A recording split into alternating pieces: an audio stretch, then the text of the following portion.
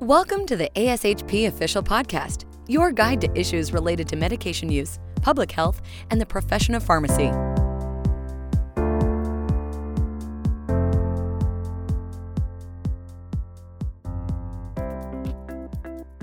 Thank you for joining us for the Pharmacy Leadership Podcast.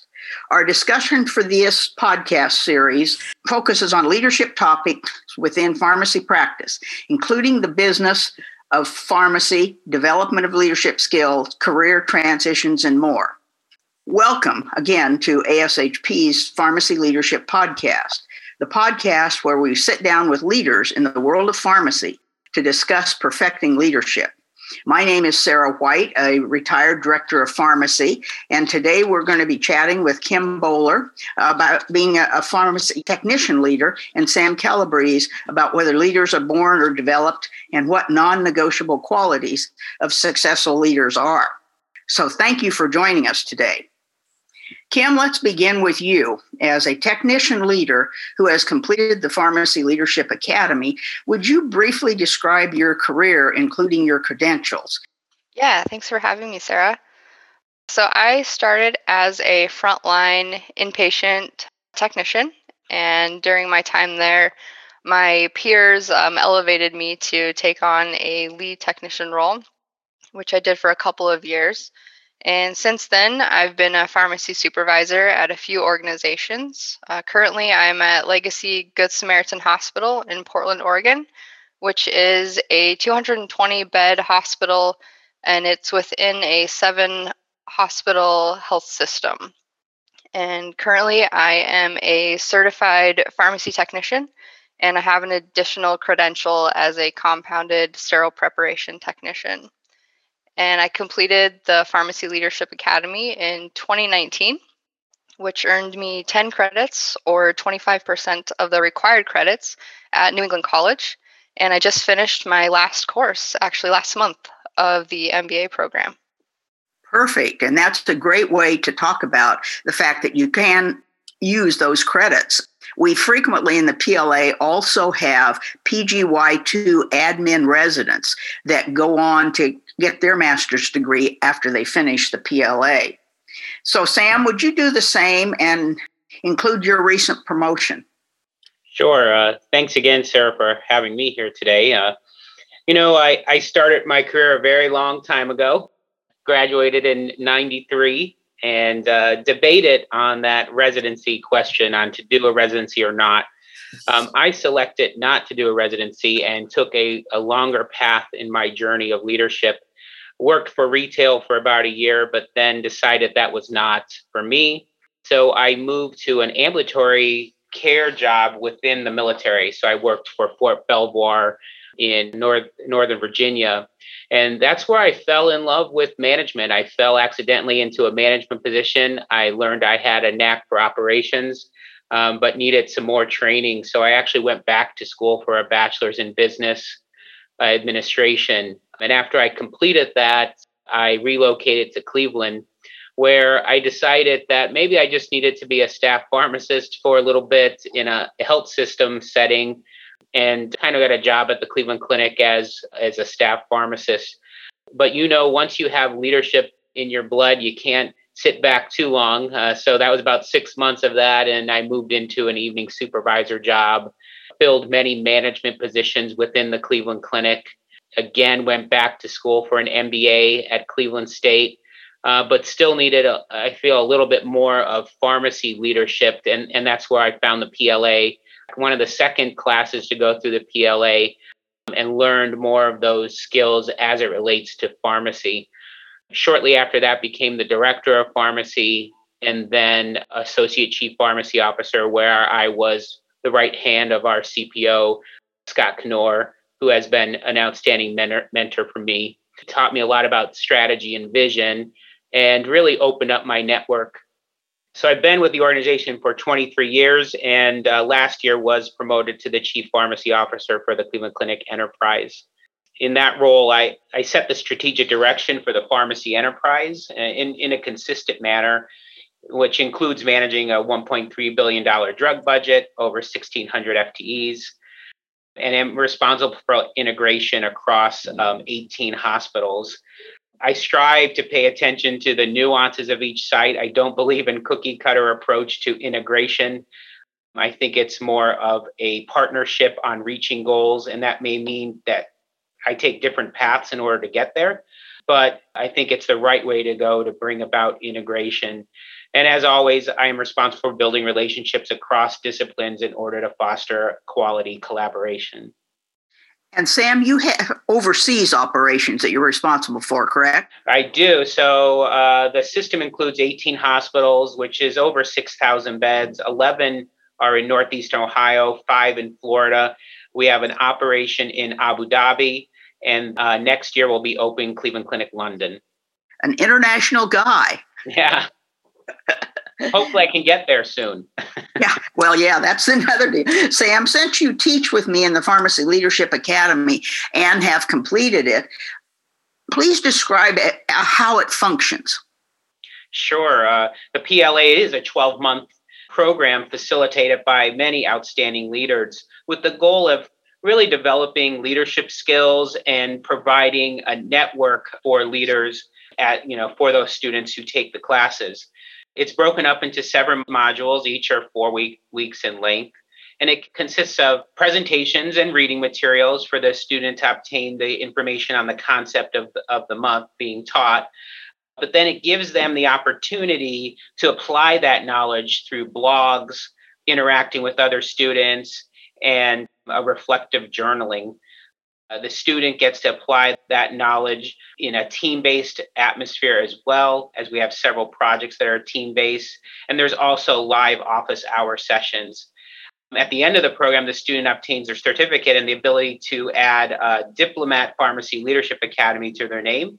And as you heard from Kim, it's also recognized by several colleges for college credits towards an MBA.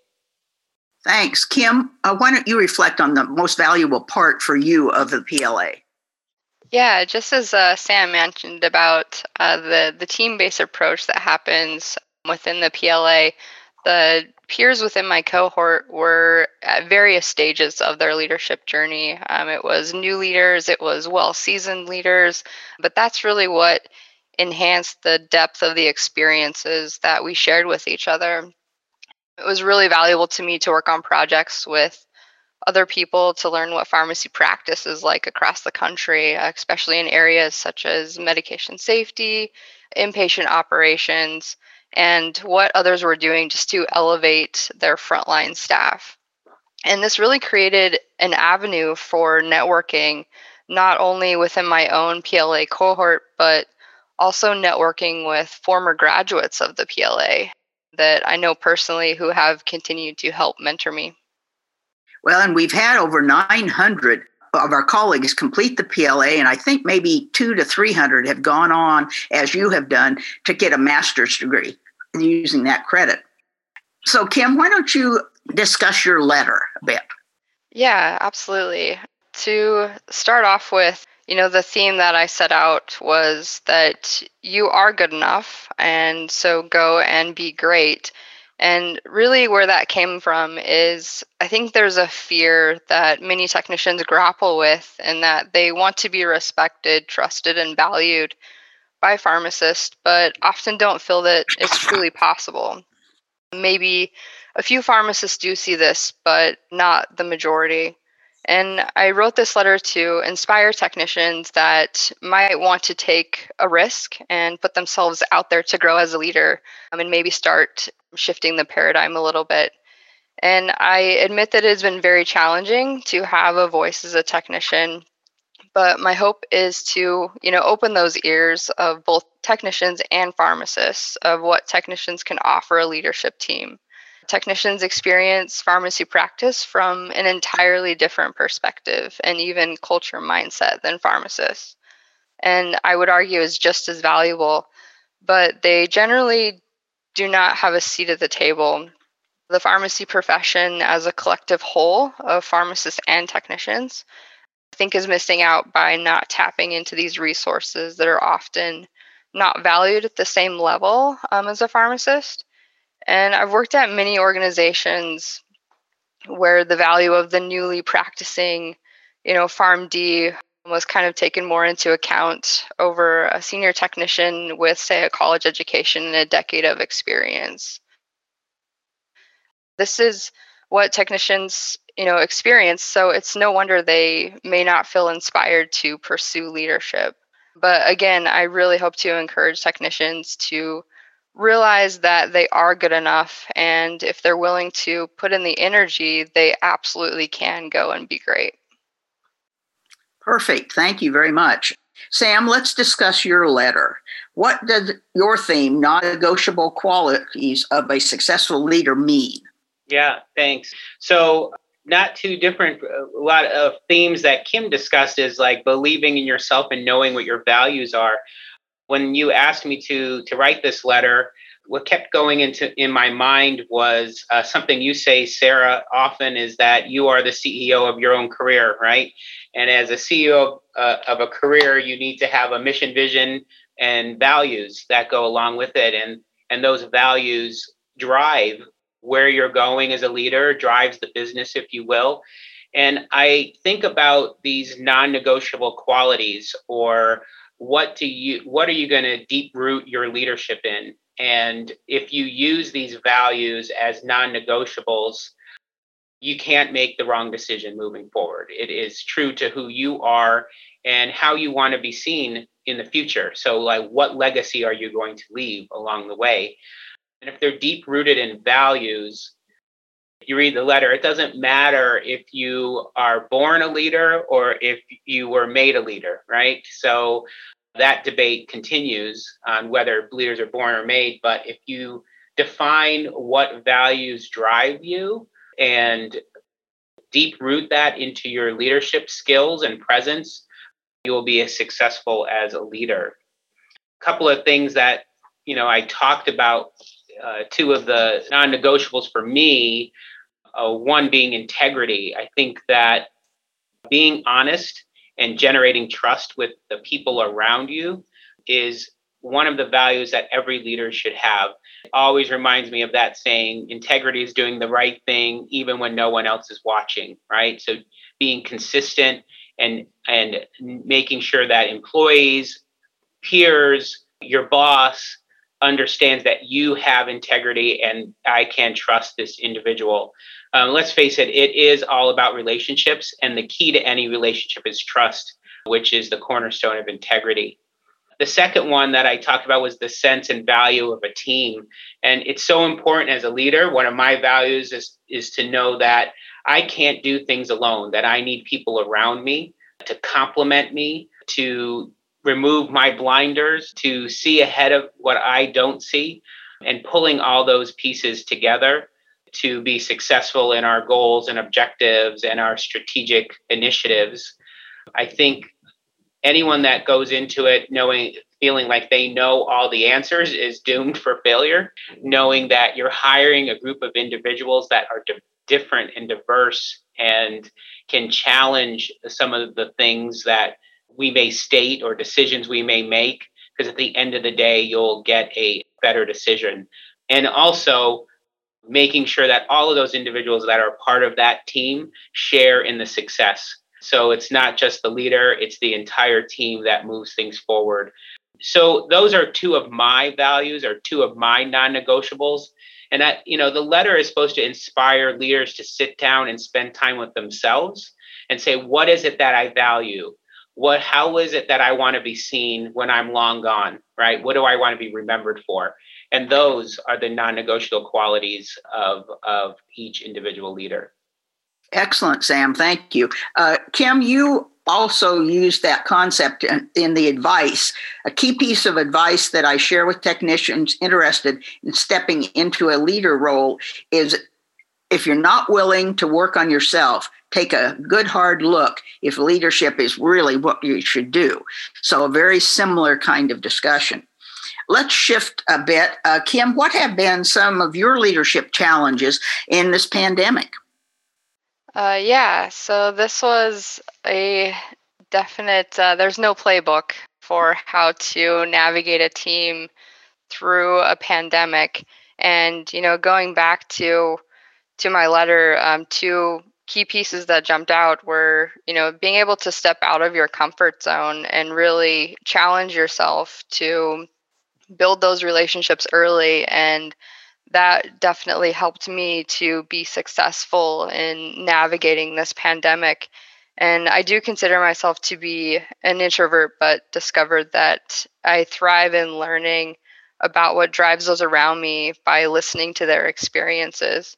And a lot of the tasks that I was assigned were operational and supportive in nature. And I really had to put into practice, what I've learned from the PLA and what my mentors have taught me to excel in this environment. And not only did I have to help figure out how we could scale up our technician team production, by reevaluating workflows and reallocating resources, but also we had to figure out what to do when we were scaling down our workflows due to the cancellation of all elective surgeries and essentially, waiting for a surge of patients that unfortunately we were seeing across the country. And as a team, we quickly came together to share what we knew at that moment in time. And we recognized that we didn't have all the answers, and the information was changing as quickly as we shared it. And we engaged everyone in developing a plan to help people in our department, remain safe and healthy as possible. From the supportive perspective, which really comes back to, you put into practice what you learn. And, I challenge a lot of my technicians that I work with to keep me honest and hold me accountable to the same level I expect of them, because I'm not immune from disengaging regardless of the role I'm in or the hat I happen to be wearing in the moment. So, it's easy in a pandemic, we forget that we all have lives outside of work and must continue to be supportive of each other, because for many of us, our routines changed almost overnight. And I found that routinely checking in with each other more than what, was normal to the team is, we were able to grow closer very quickly. And we were there's a more understanding of how the pandemic was affecting each of us. And there were times where we needed to take an extra moment and to reflect with each other on what we were feeling or struggling with at home. And ultimately, COVID was a challenge for the team, but we grew stronger as a unit. And I think, it's crucial to build the trust in the beginning and build those deep relationships. And that is when things get tough and challenging, that we were able to pull together and pull from our varied experiences. And ultimately, we were pretty successful. Thanks for sharing that. That's excellent, great experiences. Sam, what have you learned about leadership during this pandemic? I think we all learned a lot from the pandemic, but one of the things I've learned is that, what our staff requires from us is a lot of communication. And that was something that we did right from the beginning, making sure that our teams were well informed of all changes that were going on and information as it came to our attention. So if you think back to a year ago now in March, where we didn't really know what was happening, but we know we had to take care of patients. So the only way that I can make sure my folks were comfortable is that they were well informed. And being well informed, they pivoted at every turn as new information came out and what we had to do. A year ago, we weren't wearing masks anywhere. In the hospital, that they took a stand that we weren't going to. Fast forward, now it's, something that we need to do. And so as we learned more information, we pivoted. And what I'm so proud of my team is that from an emergency standpoint, they jump into action and make things happen. I'm extremely proud of that team.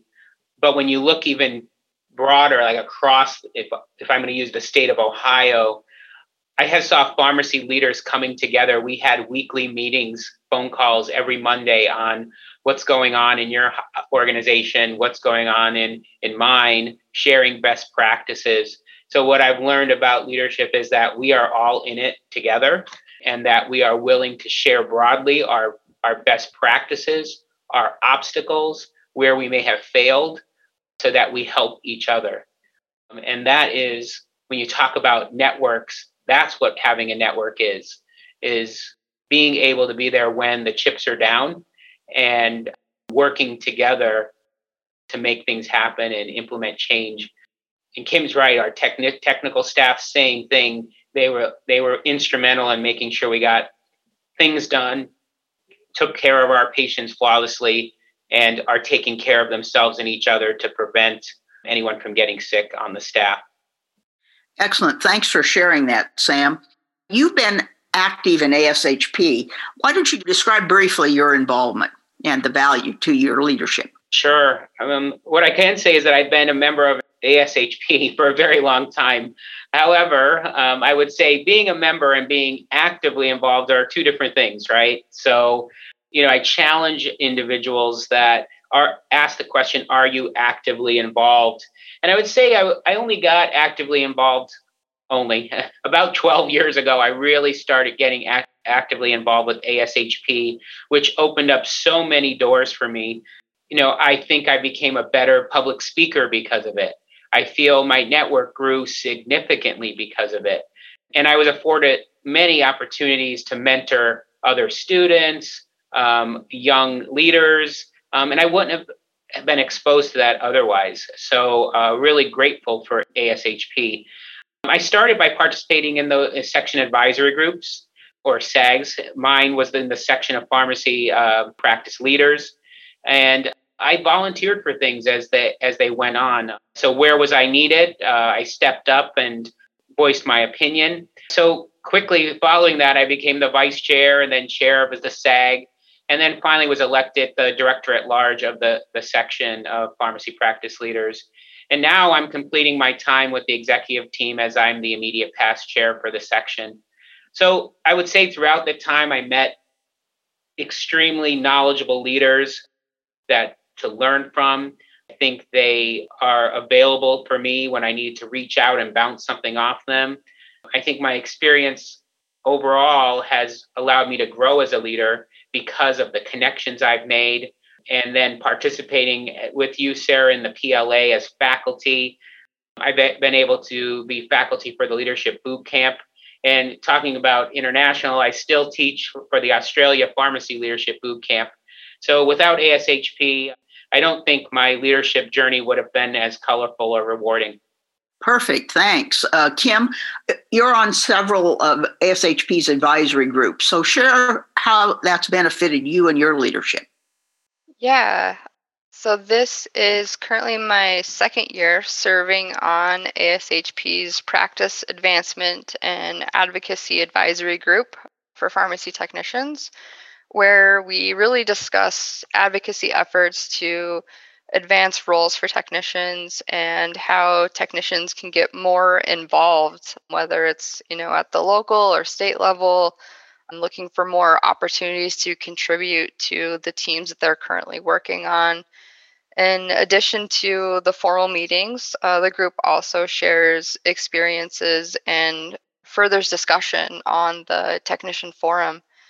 And, being involved in one of ASHP's technician advisory groups continues to be a really rewarding experience. And this definitely opened my eyes at this last year because it was all virtual. And in the past, I hadn't been able to attend in person.